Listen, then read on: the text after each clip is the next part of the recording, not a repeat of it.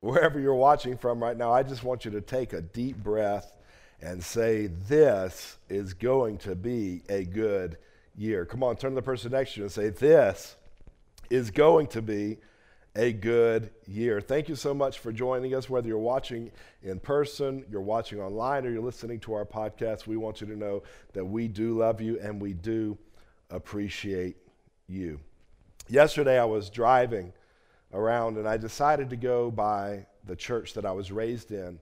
And on the property there is an altar that we built. Before we ever put up a structure or a building on the property, we built an altar together, a place of prayer, a place to gather around and celebrate the goodness of God and pray about our future together. And I remember I was just a young boy, but we all went around the property and we gathered all these rocks and we would carry them together and we placed them stone upon stone until we developed this altar, this place of prayer. And I wanted to go back there yesterday and I wanted to show these pictures to you today because it reminds me that everything should start with prayer. Everything in our life should start with prayer. Many times we want results, but the results we want need to start in your quiet time alone through prayer. Jesus, when he's talking about prayer in Matthew, the 6th chapter, he says, when you pray. That strikes me because he's saying like, when you pray, that like this is a rhythm of life. Like when you eat, when you sleep, when you have something to drink. These are things like you don't even really do, you do them without even thinking. You get hungry, you eat, you get thirsty, you drink something, you get tired, you go to sleep. It's a rhythm, it's a pattern, it's something that you have developed, it's something that you don't even have to think about anymore. He's talking about prayer in that way, like when you pray, this becomes a lifestyle, a way of living. It's not just a moment where we pray before we eat or we pray before we go to sleep, but we have a continual open dialogue with our Father where we are speaking to Him and He is speaking to us. And when we move into that realm, man, we move into some incredible power when we pray. You know, Jesus, here He is, God in flesh, yet He spent time in prayer. The Bible says that before He ever started His public ministry, He went out into a wilderness and for 40 days He fasted and prayed. What was He doing? He was fueling Himself for His mission. After His ministry starts, the Bible says that He would withdraw Himself from the crowd. He would get alone to where He could talk to His Father. What was He doing? He was fueling Himself for His mission because prayer produces power. If you're taking notes, I want you to write that down, or if you're watching online, you can put that in the chat. Prayer produces power. So watch this. Jesus tells us that we will receive the Holy Spirit. And when we receive the Holy Spirit, we receive power. So the moment we receive Jesus into our life, we receive also the Holy Spirit. He comes into our life, and when He comes into our life, the very power of God is there, and the very presence of God now resides inside of you and I. But that potential that is inside of us is only tapped into through prayer. It's like a water hose that has the potential to carry water. You can hook it up to your house, and you can run water to your garden. You can hook it up to your house, run water to your grass. You could use the water to clean your car. But that hose that has the potential to carry water is useless unless it's plugged into the source. When we come into Christ, we receive the source, but we plug ourselves into the source and connect ourselves to the source through our prayer. Prayer produces power. There's a story where Jesus, He's on the mountain with 3 of His disciples, and they're up there. Guess what they're doing? They're praying. And in the midst of them being up there praying, there's something happening down at the base of the mountain. And that's where we find ourselves. The Bible says, and when they came to the disciples, they saw a great crowd around them and scribes arguing with them.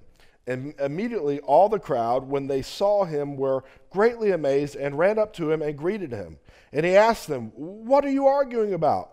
And someone from the crowd answered him, Teacher, I brought my son to you, for he has a spirit that makes him mute.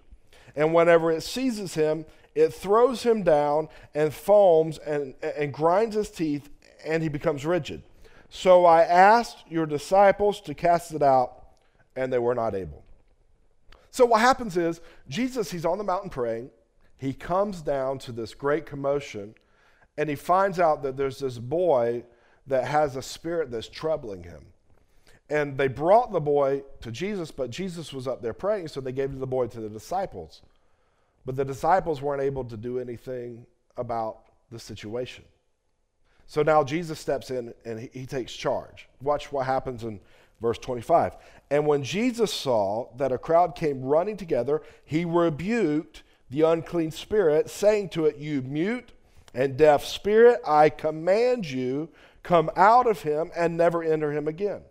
And after crying out and convulsing him terribly, it came out, and the boy was like a corpse, so that most of them said, He is dead. But Jesus took him by the hand and lifted him up, and he arose. And when he had entered the house, his disciples asked him privately, Why could we not cast it out? Jesus, how come you were able to cast out the spirit, but we couldn't? Notice this, he does not respond with, well, it's because I'm the Son of God and you're not. Well, it's because I have abilities that you don't have. That's not what he says. He tells them this kind cannot be driven out by anything but prayer. Why? Because prayer produces power. Prayer taps into the authority of heaven. If you want to carry the power of heaven, it has to be developed through prayer. Victory starts with prayer. You know, when we read about all of these heroes in the Bible, like Daniel and Moses and David and Shadrach, Meshach, and Abednego, I want you to see that the things they did started in a place of prayer. David was able to become a phenomenal king because it started with him in a pasture where he would spend time with God, praying and worshiping God. Daniel was able to face the lion's den because he knew his God. Shadrach, Meshach, and Abednego had no fear of the fiery furnace because they knew God. See, there is a difference between knowing about God and knowing God. Many of us have a lot of facts and figures and stories about God, but he actually wants to know us, and he wants us to know him, and that is cultivated in prayer, and power is produced through your prayer. Turn to the person next to you and say, prayer produces power. Come on, say it. Prayer produces power. The second thing I want you to see about prayer is this. Prayer produces partnership. I love this part of it. Watch this. The Bible says in 2 Corinthians, the 13th chapter, verse 14, the grace of the Lord Jesus Christ and the love of God and the fellowship of the Holy Spirit be with you all. So we have the grace of Jesus, the love of God, and the fellowship of the Holy Spirit. Now, that word, fellowship in the original Greek, is koinonia, which means fellowship, it means communion, it means partnership. We have the ability to partner with God in our life. I don't know about you, but I think that's phenomenal, because anything I try to do on my own, I usually end up messing up very, very badly. But when I understand that I have the wisdom of heaven at my disposal, I have the understanding of heaven at my disposal. I have the one who sees all things and knows all things, wants to partner with me to show me things that I cannot see on my own, to help me do things that I cannot do on my own. That's phenomenal. But do you know how that partnership is developed? It's developed through prayer, like any other relationship. Husbands, when you first met your wife, your relationship was developed through communication. Boyfriends, girlfriends, friendships, all of these are developed and matured over time through our communication. And the more we communicate with one another, the closer we draw to one another. If you want to see a relationship fall apart, stop talking to one another. Stop communicating with one another. Stop sharing your heart and your feelings and your desires with one another, and that relationship will begin to slowly fall apart. But if you'll come into communication, if you'll come into that time of intimacy and sharing, your relationship is built. It's the same thing with God. The more we talk to God, the more we share with God, the more we commune with God, the closer we draw to Him.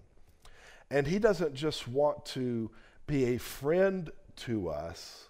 He doesn't just want to be a comforter to us. He doesn't only want to be a counselor to us, but He wants to partner with us, to show us the things that we cannot see, to give us ideas and concepts and strategies for life. Whenever we face a challenge that is too big for us, we can go and know that I have a God who is with me and for me, and I've been in open communication with Him, and I know He's going to show up. I know He's going to move on my behalf. I know He's going to do something incredible for me because I know my God. Prayer produces partnership. And so Jesus says, when you pray, develop a rhythm of prayer, develop a lifestyle of prayer. But He says, when you pray, don't be like the hypocrites. I want to show you this, Matthew 6:5. And when you pray, you must not be like the hypocrites, for they love to stand and pray in the synagogues and at the street corners, so that they may be seen by others. Truly I say to you that they have received their reward. But when you pray, go into your room and shut the door and pray to your Father who is in secret, and your Father who sees in secret will reward you. So here's why I wanted to take a moment and share this passage with you. Jesus is saying, don't be like the hypocrites. They stand and pray so that others will see them, so that others will acknowledge how great of a prayer they are, and they must be holy. Jesus is saying, don't be that way. When you pray, don't make it about others. You're not praying to them. You're not praying to impress them. You're praying to touch your Father in heaven. And so make it intimate. Make it between you and your Father, as if no one is even listening in.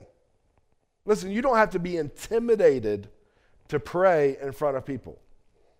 Many times we get intimidated to pray in front of people because we're thinking, well, what if I mess up? There is no such thing as messing up. If you're scared of what people will think about your prayer, you're coming to prayer all wrong, because it's not about them. It's about you. And it's about Him. And it's not about how eloquent your speech is. It's not about how many words you can string together and how many verses you can quote at a time. It's about you being real and being honest with God. Sometimes when I pray for a meal, I'll say, Father, I'm just thankful that I have the ability to eat. I'm thankful that I have the ability to taste this food that you provided for me. So thank you. Amen. That's not really the type of prayer that most people want before their Christmas meal. They want something long and drawn out, but God doesn't need long and drawn out. God wants sincere. He wants open communication. And the more you do it, the more it develops and the more comfortable you'll get speaking to Him. And things will start just flowing from you. You're not having to make it up. You're not having to force it. It just happens.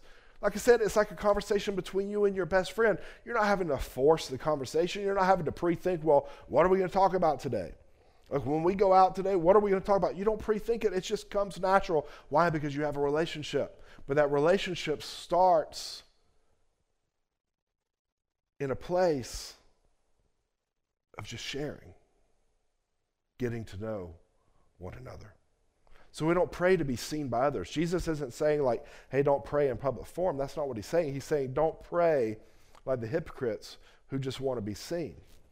Then he says in verse 7, and when you pray, don't heap up empty phrases as the Gentiles do, for they think that they will be heard for their many words. Don't be like them, for your Father knows what you have need of before you ask. It's not about how many words you can string together. It's not about how much Greek or Hebrew you know or don't know. It's so simple. Prayer is so simple, yet it's so powerful. It's just communicating with God. And as we begin to communicate with him, we begin to learn to hear his voice, and he will speak, and he will lead, and he will guide, and he'll help you in every aspect of your life. But it starts with developing a relationship with him. Several years ago, I went on a snowmobiling trip, and when we got there, the guide said, we're going to be going up through the woods, and we're going to stay in a single file line, and I need you to stay close to me. I need you to see me because I'm the only one that knows where we're going. And if you fall behind, you're going to get lost. And there's thousands of acres of mountains up here that you'll get lost and you'll never be able to find your way back. But if you'll stay with me, I'll get you where you need to be. And that's how I was thinking about that. I was thinking about our relationship with God. He knows what we don't know. He sees what we do not see. And he's saying, if you'll just stay close to me, I will lead you. I will direct you. I will order your steps. I will help you. But you've got to stay close to me. Draw near to me. That's what we're doing through our prayer. We're drawing near to him. As we continue on in this year of 2022, I want it to be a year of prayer. I want us to develop a prayer life like never before. Like if you were to rate your prayer life right now between 1 and 10, you don't have to tell it out, say it out loud or tell anyone, but just to yourself, would you be a 1? Where would you be between a 1 and a 10? Would you be a 1? Would you be a 5? Would you be an 8? Would you be a 10? I want you to know that no matter where you are right now, it can get better. Even if you think you're a 10, your prayer life and your communication life with God can get better. I've done a lot of things in my life. I've experienced a lot of things, but there's nothing greater than knowing that God hears you and knowing that you are hearing from God.